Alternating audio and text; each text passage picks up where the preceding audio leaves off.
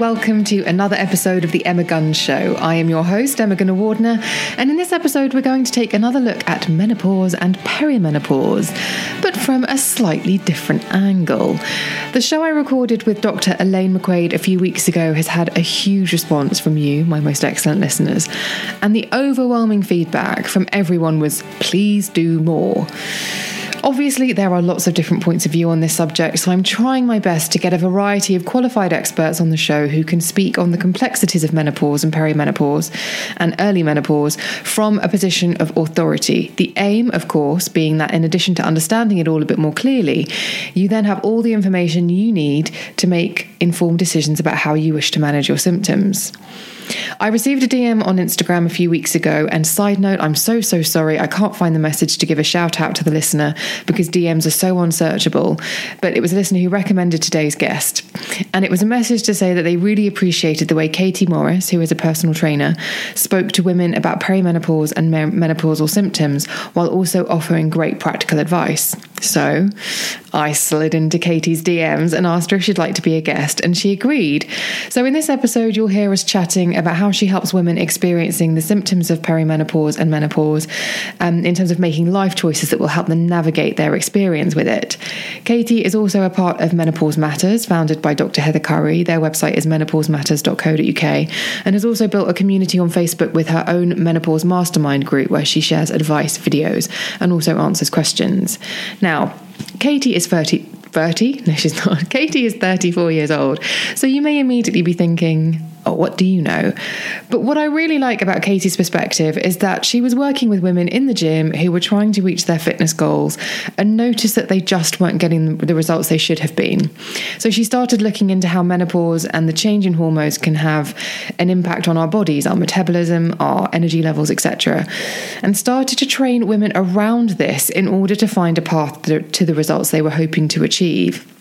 And you know what's nice? Someone taking it seriously. Someone looking you in the eye and saying, you know what, you're doing everything right. Something is different. Let's have a look into this. And I really appreciate her point of view and the fact that she really does. This is a huge focus of her work. And Katie didn't dismiss women who were struggling to reach their goals and assume they were, upending Kit Kats into cups of tea and whatnot. She instead offered support and went about educating herself as much as possible so she could be as helpful as possible. And you know me, I like a bit of that. I'll let her tell you her full story on the show, which also includes advice on what to do in the gym, changes and tweaks for nutrition, and more. The links to everything mentioned, including Katie, are in the show notes, which can be found wherever it is that you are streaming and downloading this episode. But here she is. It's Katie Morris on The Emma Gunn Show. Katie, thank you for being on the show. I'm really excited to talk to you, actually. Thank you for having me. Anytime. We have on this podcast, my listeners, my most excellent listeners and I have had conversations with other experts about menopause, perimenopause, but I really appreciate the point of view that you have on it. So you are a fitness trainer. Is that the right word? Personal trainer?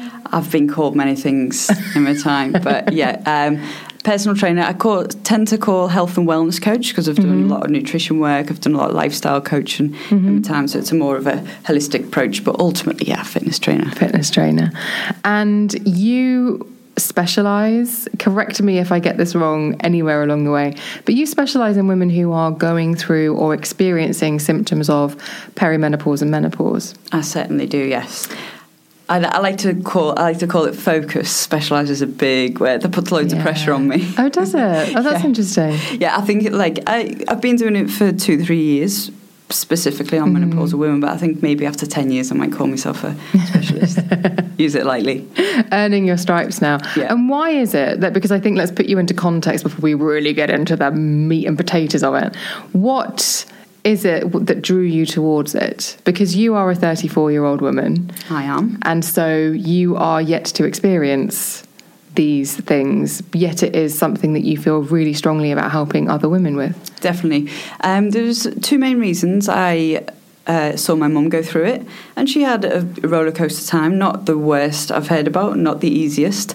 And as the health and fitness guru of the family for many years, I felt it was my responsibility to step up and to help her to understand why she was so emotional, why she was feeling so up and down, going through the symptoms. So I started looking into it a little bit more, and then I realised that a lot of my clients were menopausal women. Nothing that I focused on in particular, but they seemed to gravitate towards me. They were pretty helpless, they didn't know where else to go, and I wasn't getting the results with them that I was used to. So all my tips and tricks and knowledge of over the years wasn't really working, which was frustrating for them and for me. So I thought there must be something else going on, because I did believe that the majority of them were doing everything that I advised. So I thought, well, I need to look at the changes that happen in a woman's body, because it's not so clear cut. And then slowly I started to understand that my approach maybe wasn't working, and I had to change a lot of the things which we'll go into. And then everyone was happier in the end. It started to work, not at the rate that maybe 20 and 30-year-olds experience. It's good to be as honest as possible. I often talk about results and say that people's perception of results, especially as you get older, is way off the mark. The thing I like about this is that a lot of the communication and correspondence I've had from listeners is that they use language like, I don't feel right, or I'm doing all the right things but nothing's happening, and I'm trying to help myself and I can't, because they might make tweaks to their diet, or they might try and start exercising and they're not getting any gains, and they feel like that change should be making a difference. And then they go to a GP and they might feel that they don't get the response that they want. But what you actually say, which I think is really valuable for women to hear, is you're not wrong. These changes might not be having an effect, because actually what's going on fundamentally needs a different approach. And so don't get frustrated. We can get you there. Yeah, it just might take a little bit longer and a little bit more of a few tweaks, but the things that you turn to in your 20s and 30s that you were so sure would drop a few pounds and make you feel better for a night out or an event or whatever, they often don't work as you get older, for changes that are happening in the body, for your metabolism slowing down, for you losing bone mass quicker than you can make it, and for all these hormonal shifts. They're going to affect your mood, your energy, so you're not going to be as energetic and ready to get up and go to the gym. You've got kids to care for, you've got maybe grandkids to look after. There's so many other things going on as you get older that people don't really want to take into account, but it needs to be taken into account. Because again, another thing is that feeling of that you're not in control. Yeah. And would you say actually in some ways the changes do mean that you aren't in control, because everything that you've known kind of goes out the window? Yeah, completely. But I think the more we can educate and inform women about, or preempt, what's going to happen, and that it's okay to feel this way, and that there is light at the end of the tunnel. And if you're following all the things that we talk about and we advise, then you will be okay. But it is completely, they feel out of control, they feel not themselves, they don't even know, it doesn't sound like their own voice that they're hearing. I completely understand that. And there's reasons for it, but you need to work with the hormones, not against them. Yeah, and I think when I started, so I should say this, Katie's actually on the show because a listener got in touch and said, I really appreciate how Katie talks about the menopause and speaks to women. And so we started chatting on social media, and now there is a recording here. But when I was going through your social media feed to see what this listener was talking about, there is a lot of hope in your feed, and there is also a lot of you can take ownership of this. And actually the menopause doesn't have to be something that you are a victim of or something that happens to you. It can be something you can kind of ride and enjoy and sort of experience in a way that doesn't have to be hopeless or helpless. Definitely. And I think another reason the fitness industry as a whole is very geared towards 20-year-olds, and I felt that it was undervalued and underserved. And there was so many women out there that were desperate for help, and it was my duty to kind of find out about it and help them. I almost felt embarrassed, a little bit ashamed of the industry, because women were coming to me on the edge, in tears, don't know where else to turn, and I thought, right, it's my job, I've got to find out and I've got to help them. So there is definitely hope. There's definitely hope at the end of the tunnel. What people don't realise is the earlier you can start getting yourself physically, mentally and emotionally as strong and healthy as possible, the easier the ride will be through menopause. Whether you choose to go on medication or not, you need to get yourself fit and healthy. Yeah, because when we started chatting on email, I asked you about like the resources you use, and you actually do collaborate's probably the wrong word, but you do have very good relationships with some very with doctors who specialize in the subject. So how does that all work, and how did that all come about for you to take it out of the gym and really compound your experience and knowledge? Because I realised that I do believe that, you know, there are some great sources of medical help out there, and I'm definitely not qualified in any way to be talking about that. So I started contacting the clinics and the surgeries and the doctors around that were supposedly specialising in menopause, and basically just questioned them, what is your referral system? So do you believe that holistic health is also important in the treatment of menopause? And they were absolutely yes. Whether you choose to HRT or not to use it, you have to get yourself as fit and healthy as possible. So I said, so when a woman comes to you and you advise this, then what happens? And it was pretty much like a tumbleweed. Well, I don't know really. That's not our our area of expertise.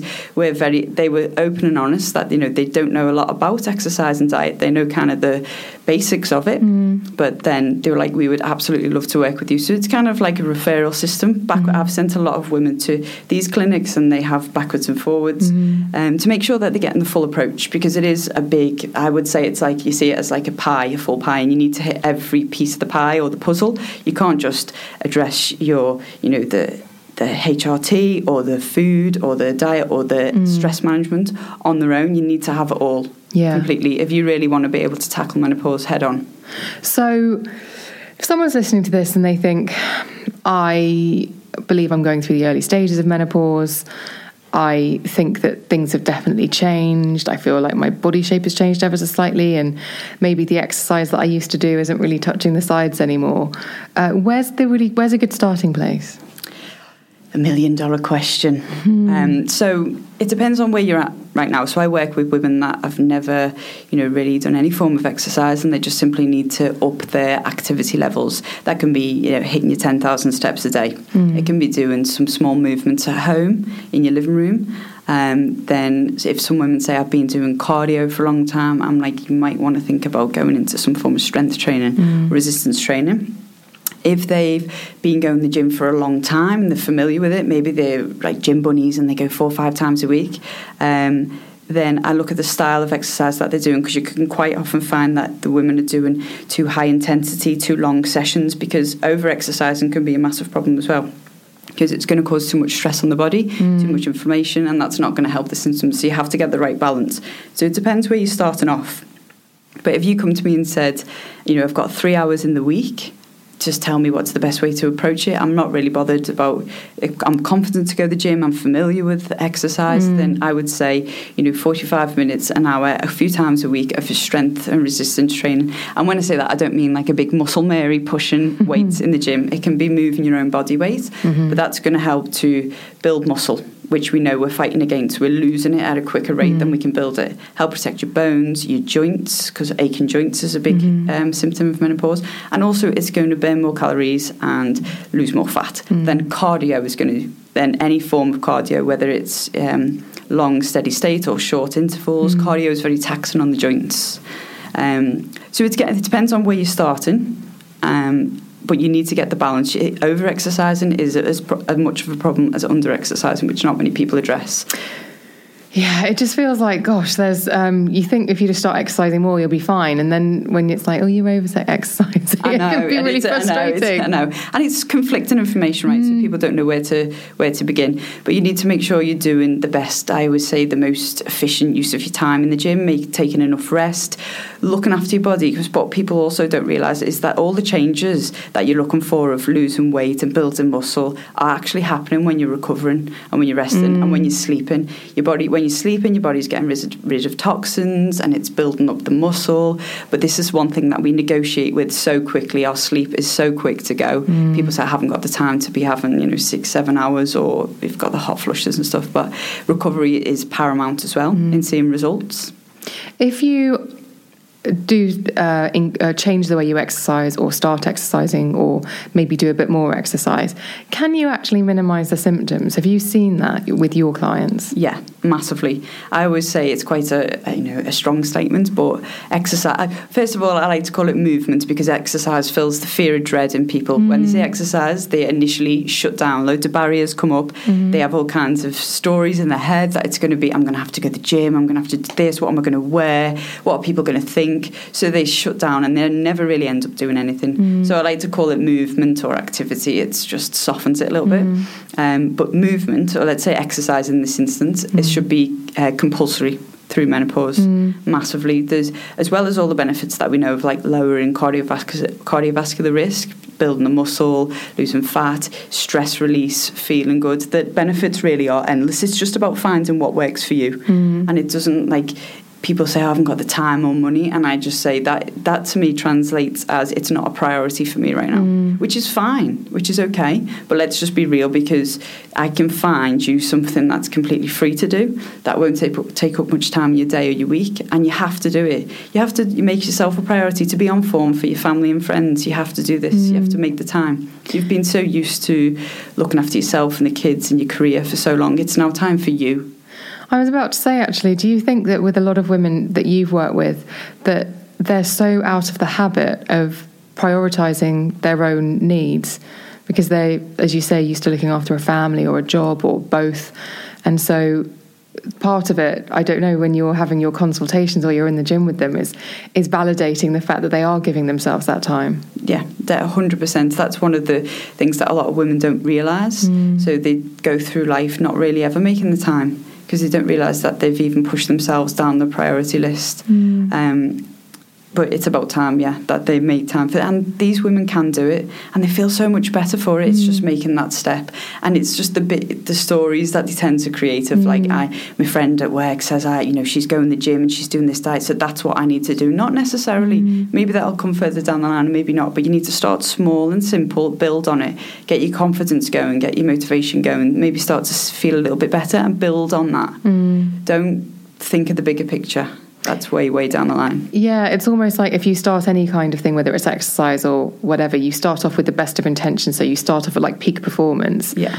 And then but as soon as it begins to dwindle, but actually what you're saying is just start off slow, add a few things in, see what works, see what feels good. Yeah. I always say if you take two women and one woman does, the quick drastic thing of going to the gym, cutting her calories, or, stopping all takeaways or eating dairy or sugar, going to the gym 4 or 5 times a week.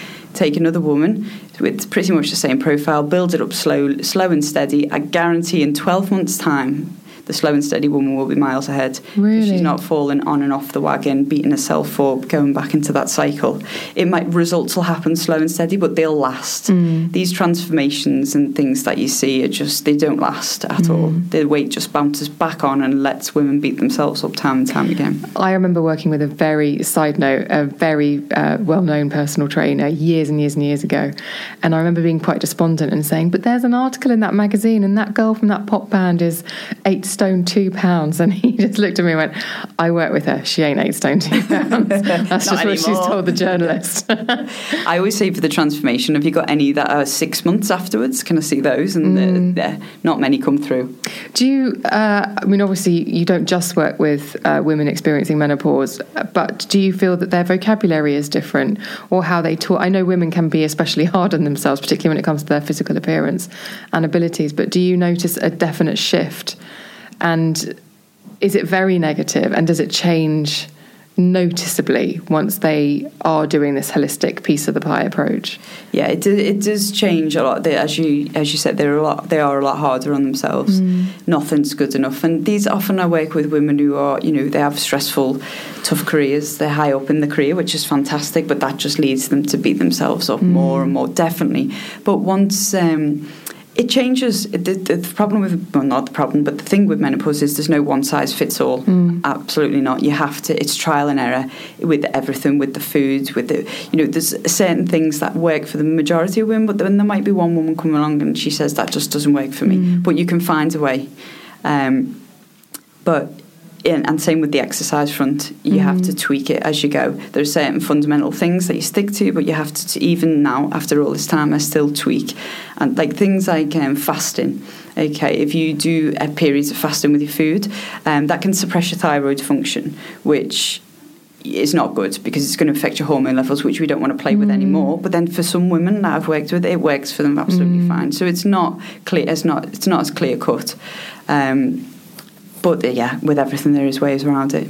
Yeah, I was talking to a nutritionist yesterday actually who said it's so interesting, isn't it? A woman can pick up a magazine, and we were both looking at each other guiltily because we've both done this. Yeah. Her less, obviously, because she's a professional.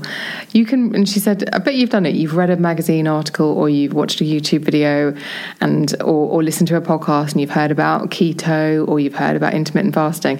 I bet you've done it, but you haven't really thought about what's going on. Yeah. Yet think about the other things in life that you consider for ages, and yet you will change what you're fueling your body with on a dime because you read 500 words and some celebrity's done it. Exactly. It just shows how influential the markets and people and magazines and people are. It's unfair. It is unfair a lot of the time. And it's not rocket science a lot of the time. We should just stick to the basics. What are the basics? Okay, so I feel that there's, for most people say, what diet should I do? It's always what I get asked. There is no one size fits all. As I've just said, and diets can work. All diets can work. The right person, the right time. They've all got benefits. They've all got pros and cons. Is it just the case that every diet works as long as you stick to it? Yes. So when people come to me, they say, I've seen this new diet in the magazine or whatever. What do you think? I say, first of all, before you show me it, can you do it forever? And they go, well, no, I was just thinking, before my holiday, drop a few pounds. I say, no, forget it. Go and try again. Like, that's not going to work. It has to be sustainable. And you can maybe take elements of the keto and the paleo and calories, whichever Dukan diet, and put them together and find what works for you. When you compare yourself to your friends, you are not your friend. You have different stresses, different commitments, different job, different family life. You all, as much as you want to fit yourself into their genes and their, you haven't got the same lifestyle as them, and you've got to consider all these factors. It's massively important. The fundamentals would be eating a raw, organic is very debatable. Is it worth the money or not? But as if it comes in a packet or a tin, think about it twice. If it comes from the ground or the sea, excellent. As much colourful fruit and vegetables, nuts, seeds. Protein, everything. You can't really overeat protein, so you don't need to worry about it too much. You'll get full before you overeat. And when I say protein, I mean your meat and your fish. Lean protein, essentially. Yes, yeah. Lean protein. So you have to get you don't want to get too sciencey, but you have to get your macros right, your proteins, fats and carbs, and your calories right, because no matter if you're going through menopause or not, you need to be in a calorie deficit to lose weight. But the fact is that you need to be in a calorie deficit, but you've got all these hormonal changes happening. So it's harder to stick to some form of food plan or exercise routine. So where all these fitness people are like, just eat less and move more. Yes, it's got an element of truth to it, but there's a lot more going on when you're going through menopause. Getting enough water, hydration, massive fan of hydration. It's free and available pretty much everywhere. It can affect your mood, your energy, your skin, your controlling your hunger levels. Can it really? I know that sounds like a dumb question, but can it really? You look guilty. Yeah, because I don't drink enough water because I'm frightened of soiling myself on public transport. That's the other side of it. So you want to try and finish. Always be close to the toilet. People say to me, "But I've been drinking more, but I've been going to the toilet every 5 minutes." And I say, "Welcome to my world." It's a small price to pay for help, right? Yeah, true. If you try and finish drinking water maybe an hour or two before you go to bed, because a lot of women, especially in the menopause, getting up in the middle of the night, drinking water, getting enough fruit and vegetables. Eating enough but not too much, that's a whole another subject on its own. Not having many processed foods, but I am, have the odd treat and stuff if you can manage it and you can control yourself, then life's too short. Have the glass of wine, have your treat, all within reason. But I always say get the fundamentals down first and then the treats come afterwards. Watching your salt intake. Well, I think let's just go back a little bit to calorie deficit, because that's the calories you consume are less than the calories that you burn. Yeah. So that there is a deficit of calories, which means every pound of fat equals 3,500 calories. Yeah, that's right, yeah. So if you have a calorie deficit every day of 500 calories, you'll lose a pound a week. Yeah. It's kind of the basic maths. Yeah. But what happens in menopause is that your basal metabolic rate drops. So it means that in order to achieve that 500 calorie deficit, should you want it, you actually have to consume a lot less. Correct. And so that can be quite challenging because how do you know what your basal metabolic rate is? You can work it out. There's formulas. There's formulas for everything if you have a look online, and you have to take certain elements of how active you are into account. But it's just a ballpoint. Like you can go online and work out, put in your details of your female and your age and your current activity levels, and it gives you a ballpoint of calories. But it's just a formula. It doesn't know you day in, day out. So it's just a starting point, and then you're going to have to tweak it from there. And then you're going to have to take into account the fact that your weekends often go over the top. So sometimes in terms of calories, I've given my clients a weekly calorie amounts to play with. So they can have high and low days, but over the weekly amount, you need to be hitting a certain amount. But yeah, people say to me, why do you gain weight in menopause? And as I mentioned to you before, menopause, in my experience and working with the specialists that I do, doesn't directly cause weight gain, but the hormonal shifts that women experience will definitely contribute to weight gain.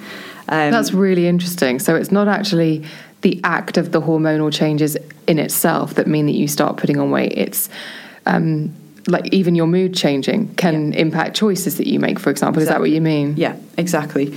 And it's not something to just be neglected. People say, oh, what's it? Yeah, it's rubbish. But all these little things add up. So weight gain in menopause, the fact that we actually do often eat more and move less than we realise, whether we want to admit it or not. Some of us are more willing to admit it, and the research shows time and time again that we under-report the food that we eat by up to 50%, and we over-report the activity that we do, the exercise, by 50%. Right. And this is things that they've followed people around and monitored them properly, and they generally, some of them think they're doing everything spot on, exactly, and they've reported everything with full truth, but they're actually not. And that's true for various reasons, but that's something that we need to take into account. And then the fact that we're losing bone mass quicker than we're repairing it, as we said earlier, and muscle mass, because the more muscle you have, the more calories you burn. So if we're losing muscle mass, then we're burning less calories. And as we said, when your BMR, your basal metabolic rate, drops, you don't burn as many calories at rest. So when you're just relaxing at home, you're not burning as many calories as you would have done a few years ago. And you don't burn as many calories when you're exercising. So you can see how all these little things are going to add up. And then you're going to end up gaining weight and just blaming it, putting it down to, inverted commas, the menopause, which has an element of truth to it, but it doesn't have to be that way. That's why I'm here and why I started this message, because so many women I see are helpless, and there are solutions. There's so much support and advice out there, and it seems to be a pretty on-trend topic at the minute. So the word's slowly getting out there, and it's getting more onto the programmes and stuff, but it's baby steps. There's still a lot of work to be done. But I just wanted, this opportunity, and for the work that I do, to let women know that if you want the help, and that's a key thing, if you want the help, it is there for you. And that's the thing. So you do, well, exactly. You've said on your website or on your Instagram feed, it's a two-way street. You do it together. You can help, but it's about whether you're up for the challenge as well. And it is it's sort of a bit depressing in a way to think, oh, right, now I'm up for a challenge now, really, when I've got brain fog and I'm sweating. Great. That can be somewhat challenging. And also, I would imagine most women who are going through this in their 40s and 50s, they might be at the point in their life where they're making more money than they've made before, and they want to drink that bottle of red wine on a Saturday night that they couldn't afford, 10 years ago. Yeah. And they're sort of, I think there's this, I don't know if you get this, I'd be really interested about people going, really? Now? Just as I'm sort of like living my best life, now this? But you can still live your best life. I work with a lot of women that have the balance right. It's not easy. When you've worked hard and you've been through, what you've been through, you can definitely still live your best life. I still, yes, I'm still younger, but I still, like a drink. I still like my pancakes and cakes. There's nothing off limits for me, all within reason. Do you have to take it too far and have, the full, you could have, maybe a full bottle is a bit much, but you have to have the full bottle, or do you have to have it, every other night? It's about balance. But I always say to women, when you've got everything, you might have been exercising, looking after yourself in your 20s and 30s, and then it slowly starts to tail off, when actually you need to almost pick up the pace. You need to try harder. You need to put yourself more of a priority as you're getting older. And that's not how it happens. It's in reverse. And this is why we run into all these problems, and women have health problems, and menopause hits and they feel awful, because we should have been stepping it up in terms of our health, not retracting it or slowing it down. And that's a difficult thing, because we are a lot busier and more stressed than when we were in our younger years. But it's non-negotiable. You've got to find a way to make it fit in. Without naming names, because obviously I'm sure you keep your clients' confidentiality close to your chest. But can you give any examples of someone who's come to see you who maybe even didn't know that they were experiencing menopause or perimenopause, but was feeling very frustrated and maybe low, and the transformation you saw and the steps that you both took together to achieve that? Yes, there's quite a few I could talk about.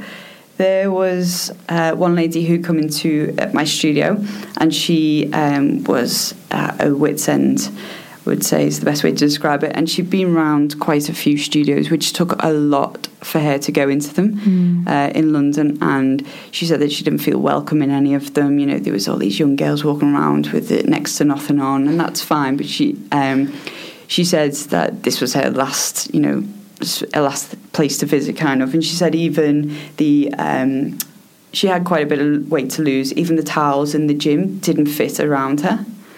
And so straight away after we'd had a chat and, I'd reassured her that we'd take it easy and we'd do it together, I ordered some extra large towels. And that reason alone is the reason why she stayed with me. We've been training for over a year now, and she's lost 30 kilos. Wow. Which is a lot, huge. And she didn't really talk about, she was interested in it, but she didn't really talk about menopause at the beginning. She's maybe just on the edge. She's not quite old enough. But as we've gone through and we've discussed it, and obviously we talk about the work that I do, she slowly, and I said, you need to be thinking about perimenopause, as strange as people say, oh God, no, that's so young, late 30s, early 40s, you might start to see slight changes, very, very minimal, hardly notice it. Then people go through perimenopause for 10 years, but they don't realise that they're going through it until they're in their mid-50s. And then when they look back, they're like, I've actually been going through it for 10 years and I could have been doing something about it. So we slowly started to put things in place that incorporated part, menopause, part not menopause training, looking at her stress management, what she was doing in work. And yeah, she's flying now, absolutely fantastic. She's actually recently, in the last few weeks, gone on HRT, because she's still early, still late 40s. But we've done the research together. I've reassured her, so she's got it all locked down now. And she just said it was time. I said, if I could capture what we've done and get inside your head and your motivation and your mindset, if I could bottle that up, everyone would be made. We'd be set. It would be good to go. And she was just like, there was no particular health scare or anything. She was just fed up. She was just, it was time to make a change. She'd done enough for herself and a career, and she just wanted to feel the best she could feel. But yeah, she's like a new woman now. We're really good friends as well. Is that something that you have noticed, that women come in and they're fed up? Oh, absolutely. Some women are more inclined to talk about it and to admit it. Some women, I've tried to I mention it, and you can see they shut down and they're not ready to talk about it for whatever reason. And that's fine. That's okay. We might readdress it later on. But in the meantime, I'll just build up the foundations for when we get there and just do everything that I need to do for when they're ready to talk about it.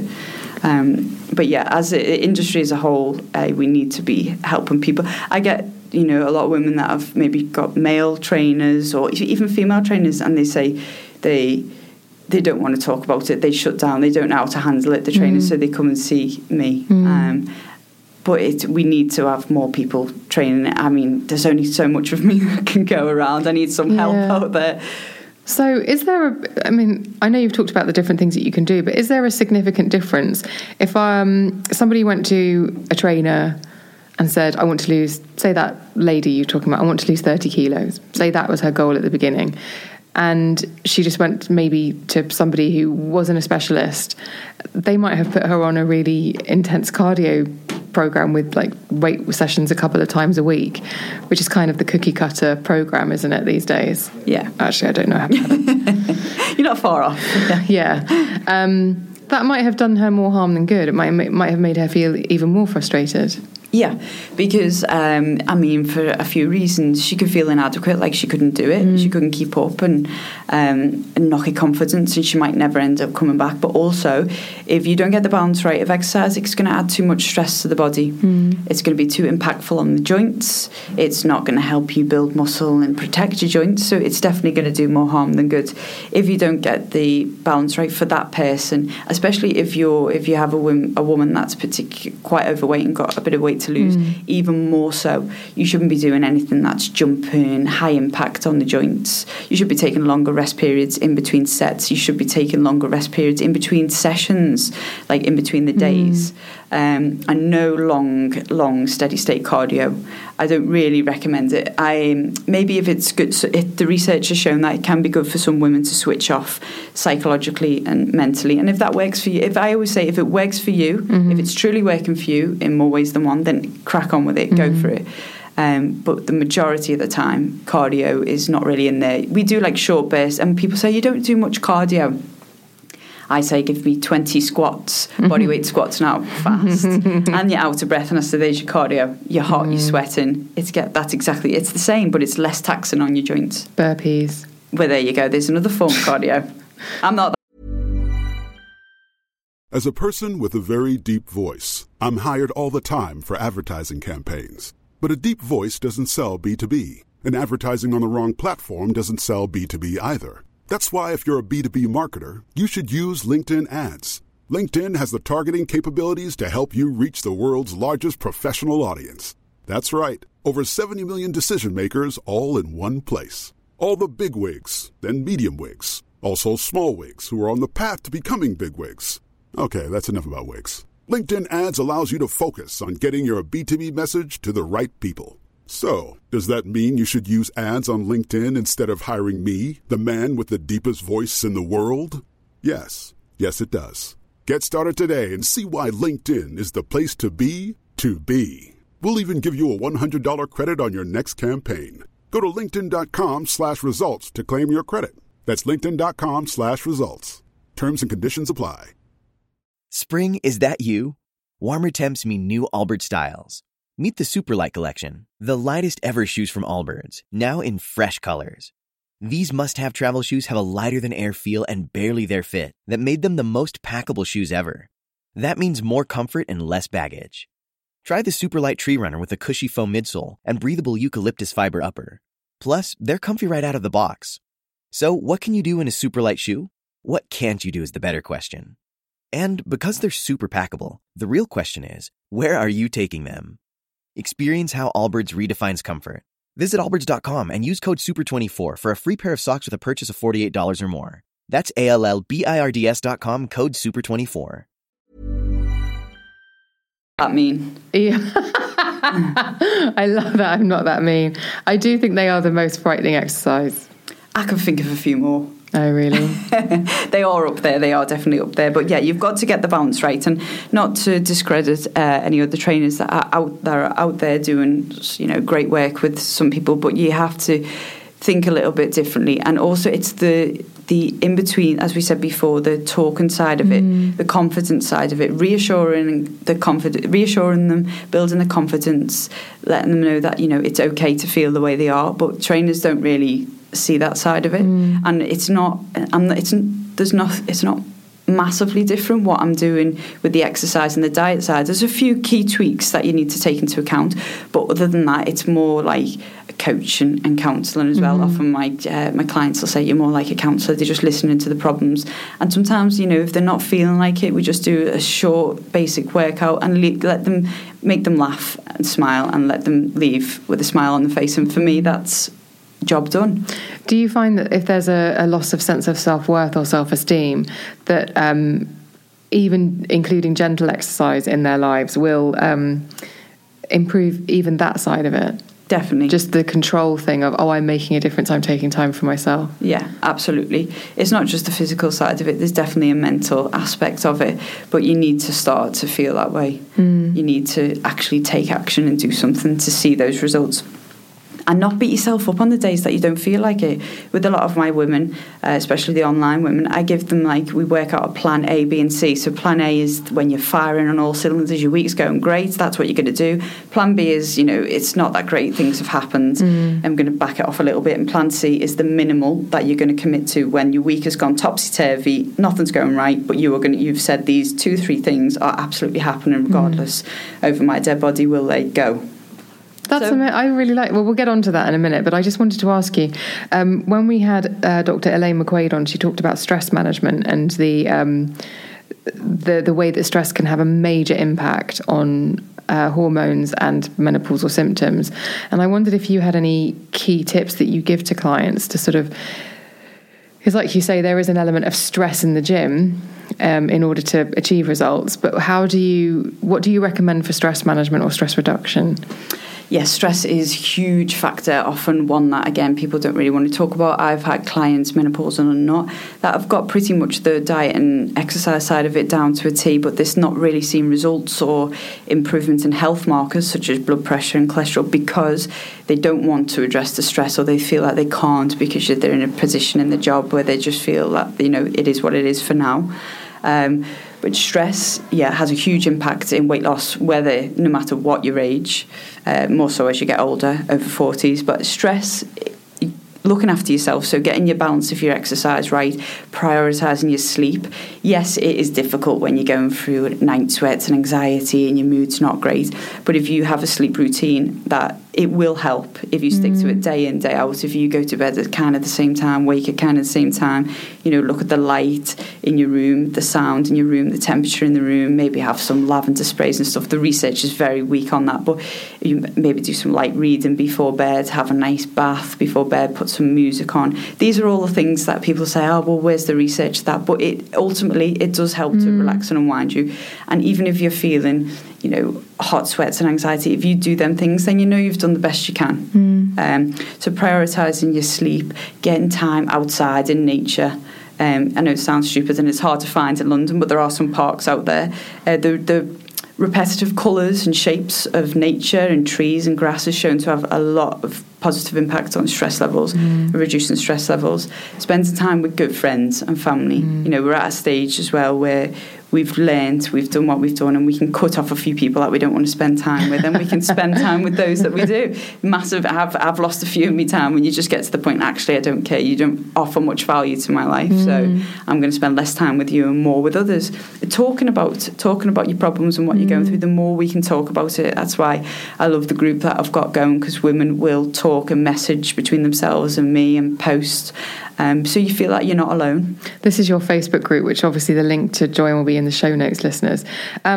You talk about the 5 ways to cope with the menopause. Would you mind just giving top line on that for listeners? Yes, so it's more like 5 pillars to health.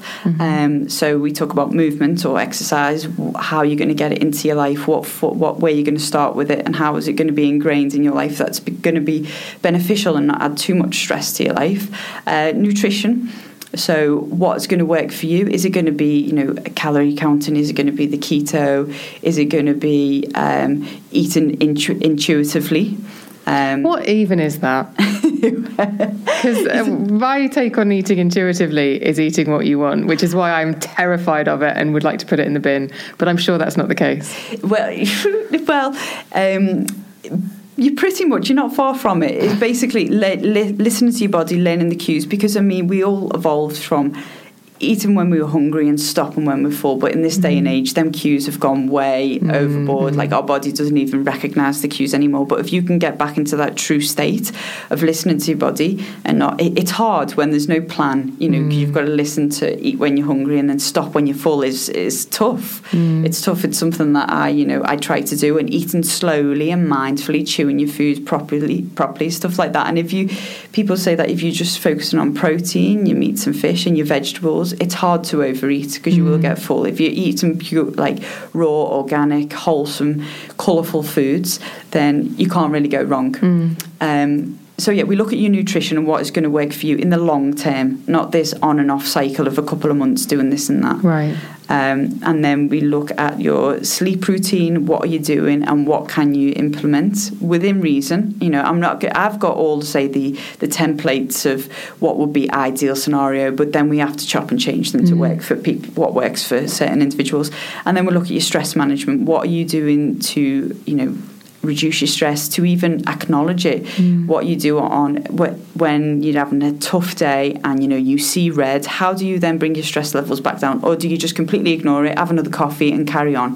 Because that's not going to help you in the long term. So do you recognise how stressed you are? I always ask clients on a scale of 1 to 10, and the ones that often say, I'd say 3, 4, I'm not really that stressed. First of all, I want you to be a 2, okay? And the people that say they're not stressed are usually ones that are super stressed.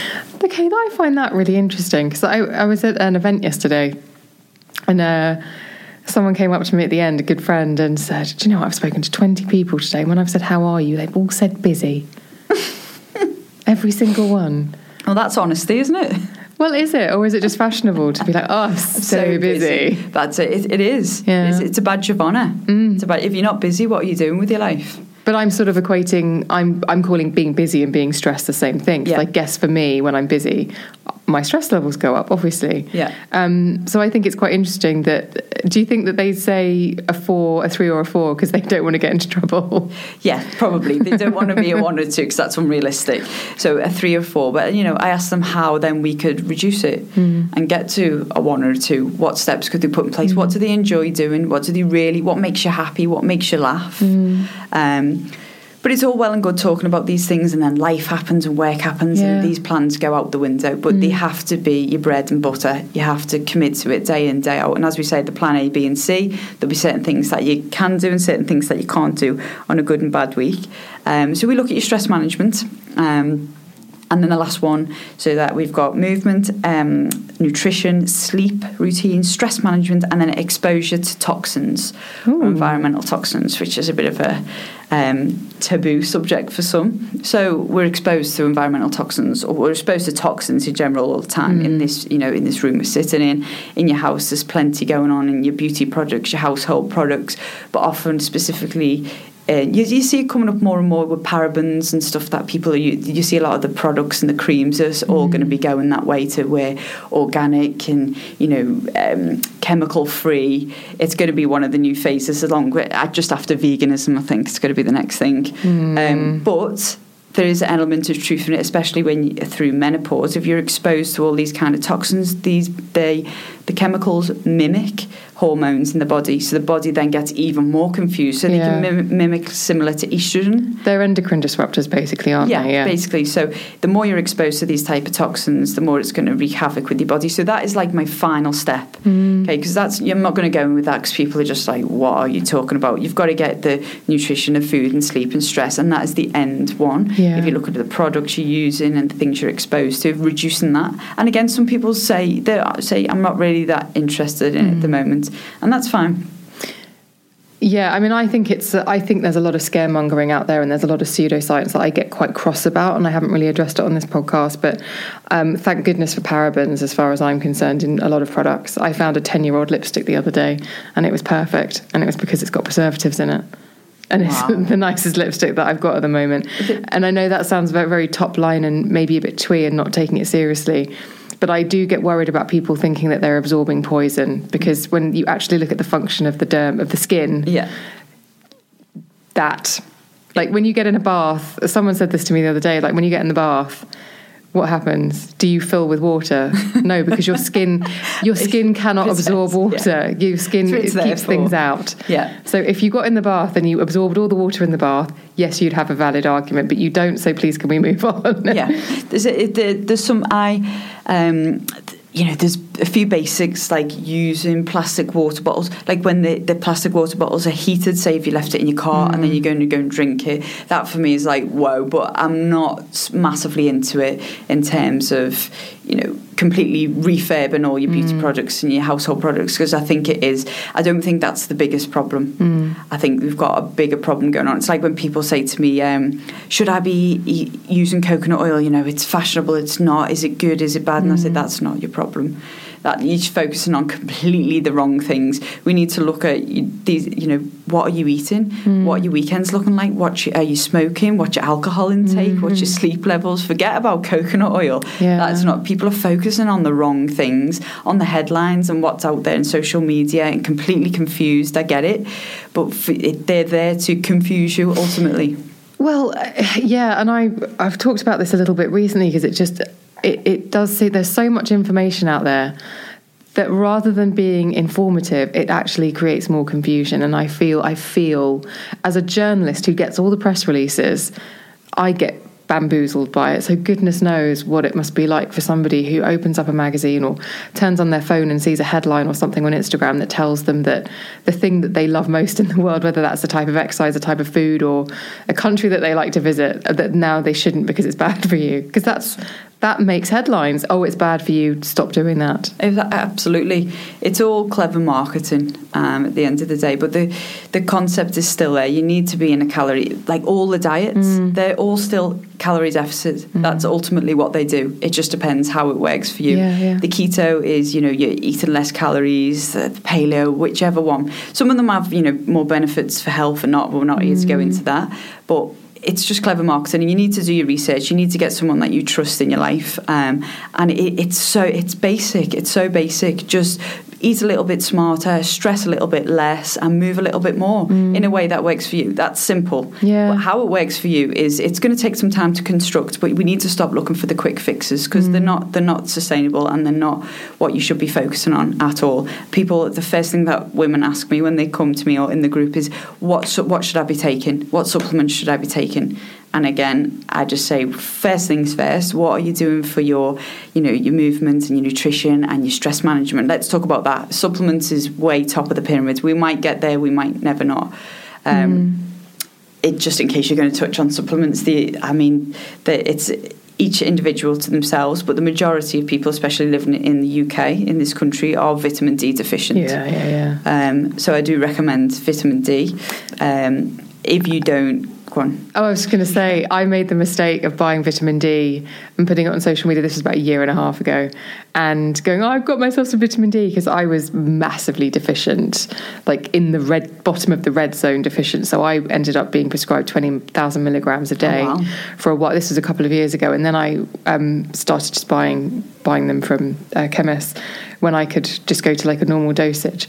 And it's oil soluble, so you have to get the capsules. You can't get the powder. You can't get the little tablets with the powder in. And I think that's a really valuable piece of information. Yeah. Get the capsules with the oil. Yeah, that's a great bit of advice.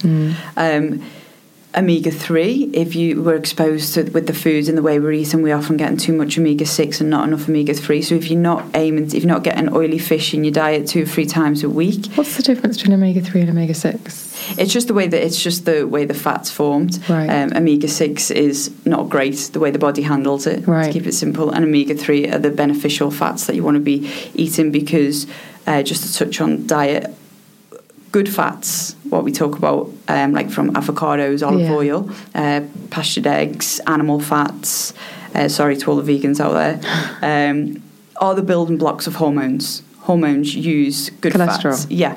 So it shouldn't be scaremongered into your fats. Years ago, it was, we're eating too much fats, but you need to get, for the majority of clients where I start from, is getting the protein and the fats.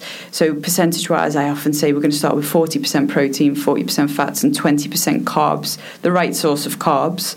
And again, it depends person to person. Some women can handle carbohydrates more than others. Some people are quick to diagnose themselves as gluten gluten intolerance or celiac, and first things, that's great. I say, have you been medically diagnosed by a doctor or self-diagnosed, because that's completely different. But yeah, you need to be getting enough good fats and proteins in your diets to help the building blocks of the hormones. And that's actually, because you talked about macros earlier, and I was going to come back to that, because it's easier than you think to figure out what your macros are, because I know, and I've been there, listeners, someone said to me before when I've been researching an article, well, you should really do your macros. And I'm like, really? I'm already struggling to figure out, like, you know, everything else. But macros, it's on the back of the packet, isn't it? Yeah. It tells you what the fat percentage is, what the carbohydrate percentage is. So it's not definitive. That's not necessarily, because you can put it through an app, which I've done previously. Yeah. But that gives you a really good steer, doesn't it? So if you pick up, for example, if you are buying meat and you turn it over and it says 5% fat, it's a good steer, right? Yeah, definitely. And the thing to bear in mind with these, you know, any formulas that you're using online or the apps that you've just mentioned, all the food labels, they've all got like about a 20% error margin or down. So if you get your calorie allowance and that's got about a 20% margin, then you're inputting your food to see what you're doing, that's got a 20% either way margin. Then your food labels have got a 20% margin. You can see why this is all just a ballpark figure. It's a starting point. And if you've got the starting point and you're sticking to it day in, day out as much as you can manage, and then you're still not seeing the results, then it's going to need tweaking along the way. But it is a good starting point, but people fixate on it so much. And there's definitely a margin of it. It's good as we've got now. These apps are great, but they're not perfect. Yeah. I mean, I use MyFitnessPal. This is not an ad, but I use that, and I find that quite handy if I want to keep on top of things. And it does do your macros as well if you upgrade. So the other thing, 40% fat, 40% protein, 20% carbs, that's a good ratio to start working on. And that in itself is a tweak you can make today that costs nothing, because it just involves turning the packet over and having a look. Absolutely. And also the same with calories, just kind of going, maybe I should keep to however many 100 or 1,000 and work towards that. That doesn't require any intervention, is what I'm saying, or any assistance. No, you can make a figure, you know, maybe what you've heard or your friends doing, and then if you feel, you know, you haven't got much energy, you feel a little bit lethargic, you feel hungry, you don't feel you can manage on that, then maybe up it a little bit. I don't want to talk about any figures because it's no, neither do I. Yeah. But what do you do when someone says, well, I was sticking to it, but I had a craving? And you are dealing with hormones, and cravings are real, like that feeling of, oh my! I mean, I've had it even recently where I was out with a friend and I said, I really, really fancy a steak, and I rarely eat red meat. So but that was definitely a craving. So that's real. So how do you stay on track whilst experiencing cravings? Do you have any tips for people? So the research, I was reading a journal the other day that apparently it's more genetically predisposed to if you're having salt or sugar cravings. You can, I don't know much about it, but other than that, it might be more ingrained in us than we think. If you're having, it depends how frequent they are. Cravings come up quite a lot. So first of all, I'll say, are you eating enough real food? You know, are your proteins, fats and carbs in the kind of the right balance? Are you getting enough vegetables? Are you drinking enough water? Massive effect on cravings. It can also be an indication that you may be deficient in something, such as like magnesium can have effects on cravings. If you're deficient in magnesium or chromium, that's another thing that can help. Also, there's some elements of that, and then there's other elements of you just need a little bit more control. Right. And you just need to man up. Yeah. And like when you're going to watch a movie and then you're like, should we have some popcorn or something sweet? A lot of habits go hand in hand. Or when that evening time comes, boredom, stressed, tired, fed up, kids are in bed, I feel like a glass of wine or a bit of chocolate. That's habitual more than scientific. So there's two elements of it. There might be something going on that we can tweak, or you might just actually have to break the cycle. And how much do you want it? But that being said, I would have said to you, have the steak and enjoy every bite, because no one got overweight from, you know, having a couple of glasses of wine or, you know, a cake or a steak. It's the bigger picture. I am all for having treats, but I say like the 80-20 rule. So 80% of the time, you're pretty much on track. 20% of the time is yours to enjoy. That 20% is important, isn't it? That's very important. And you can split it up. Some people like to split it over a week, so, you know, have like maybe a day off. And some people like to split it up each day, so have like a little treat each day, you know, a little chocolate bar or, you know, half a glass of wine or whatever. But that's not the problem. If you've got the fundamentals in place and you're exercising a lot and you're looking after your stress, you're getting good night's sleep, that chocolate bar or glass of wine is not a big deal. Is there a way that you can live a measured life that doesn't... Is there a way for it to become autopilot? So that you're not constantly having to go, oh, balls, I'm going to have to get the funnel out and put half that glass of red wine back in the bottle. You know what I mean? Yeah, absolutely. I mean, obviously, I'm still a little bit younger, but it's when you've done it for I don't really count my calories. Maybe once a year I might check in and see that things are pretty much on track the way they are. And I have a varied diet. I have all the treats in life. I go out and enjoy myself. But it comes back to this intuitively. The majority of the time, I choose well in restaurants. I know what to choose. I don't really drink in the week. I probably have a glass of wine every other week. My exercise is my stress release. It's my non-negotiable time. Some days it might be half an hour. Some days it might be 90 minutes. Some days it might be just a walk outside, depending on. But it's there. It's set in stone.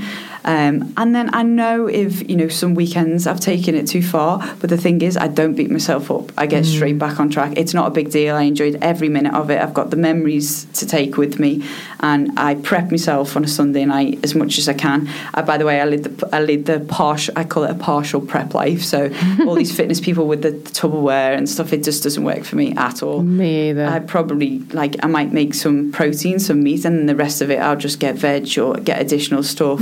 So because the protein I find is hard to get when you're out and about, so I make that. Agreed. The rest of it can be added onto as you go.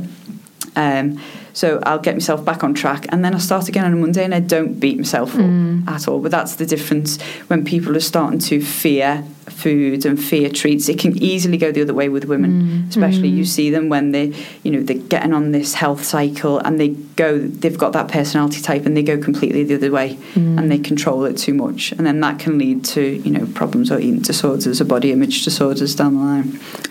Do you notice that the body confidence?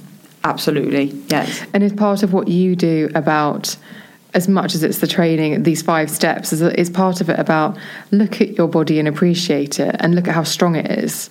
Yeah. And is that something that maybe there's a chip missing, and maybe that hasn't been programmed in us enough? Yeah, definitely. And often you can see when clients talk to you, it's come from their upbringing or their parents or something, and not being, maybe told they're loved enough or confidence levels. I know I'm not a psychologist in any way, but most psychologists go right back to your upbringing or your parents, right, and nitpick that away. But body image is a huge thing, and I always say, listen, people always go, but what do you know? You've got the perfect body, or she does, listeners.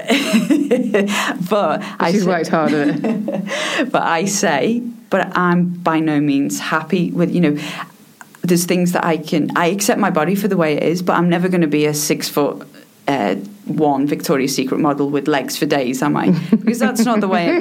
Unfortunately, I've tried my best. It's not going to happen. I've given up. You need to accept your body. I've got good bits and bad bits about it, but you would look at me and think that I'm completely happy. But I'm not completely happy. But I've accepted the way I am, and I work on it day in and day out. But you need to also celebrate the small wins. The fact that I am strong, and I'm doing the best I can to be around for the longest time, to hopefully have kids and be around for them.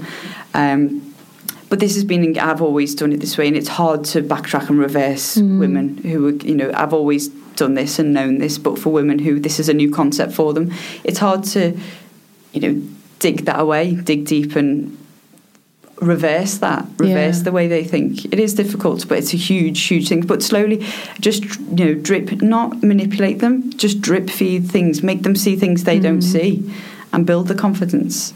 I remember working with a trainer years ago who said, you've got really nice shaped shoulders. And actually that's really stayed with me. There you go. Oh my goodness, I've got nice shaped shoulders. That's nice. I'll take that with me. Exactly.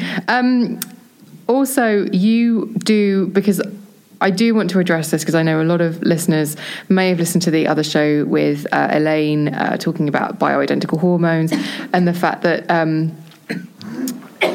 she's all right, listeners. Sorry. And the fact that it costs money, it takes time, it's an investment to actually get bioidentical hormones or any kind of therapy. It's quite hard to get it in this country on the NHS. And I wanted to talk about your 12-week online coaching because you do handhold. There's some water on the table. We're all good. I'm going to fill while she coughs. It's all good. I do apologise. It just proves that I am drinking my water, ladies. Yeah, so you have a 12-week online coaching service. How does that work? And why is it 12 weeks?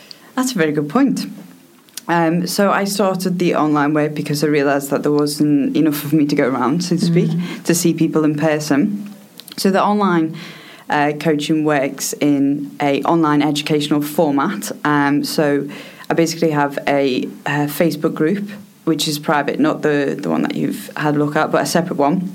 The women go in it and we go through topics each week. So we break it down, the 5 steps that we've talked about, but we break it down even further to dive deep into actually why this is important and how we're going to ingrain it into your life. So ultimately, at the end of the 12 weeks, that you can go off and do your plan on your own. So you don't need me for life. So we've addressed all the 5 areas. Over the course of 12 weeks, we have support calls with the other women in the group, so group calls.